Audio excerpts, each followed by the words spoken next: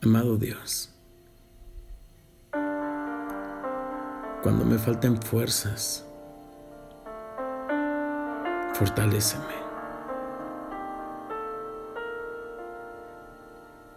Cuando tenga dudas,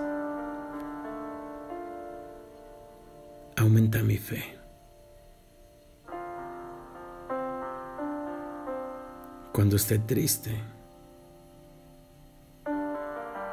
consuélame. Cuando me equivoque, guíame. Cuando te falle, perdóname. Cuando sientas soledad, solo abrázame. Cuando clame a ti, escúchame. Cuando sienta intranquilidad, dame paz. Y cuando busque tu presencia, lléname con tu Espíritu Santo.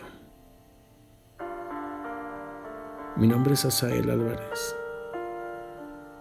y estás escuchando Vivir con Pasión.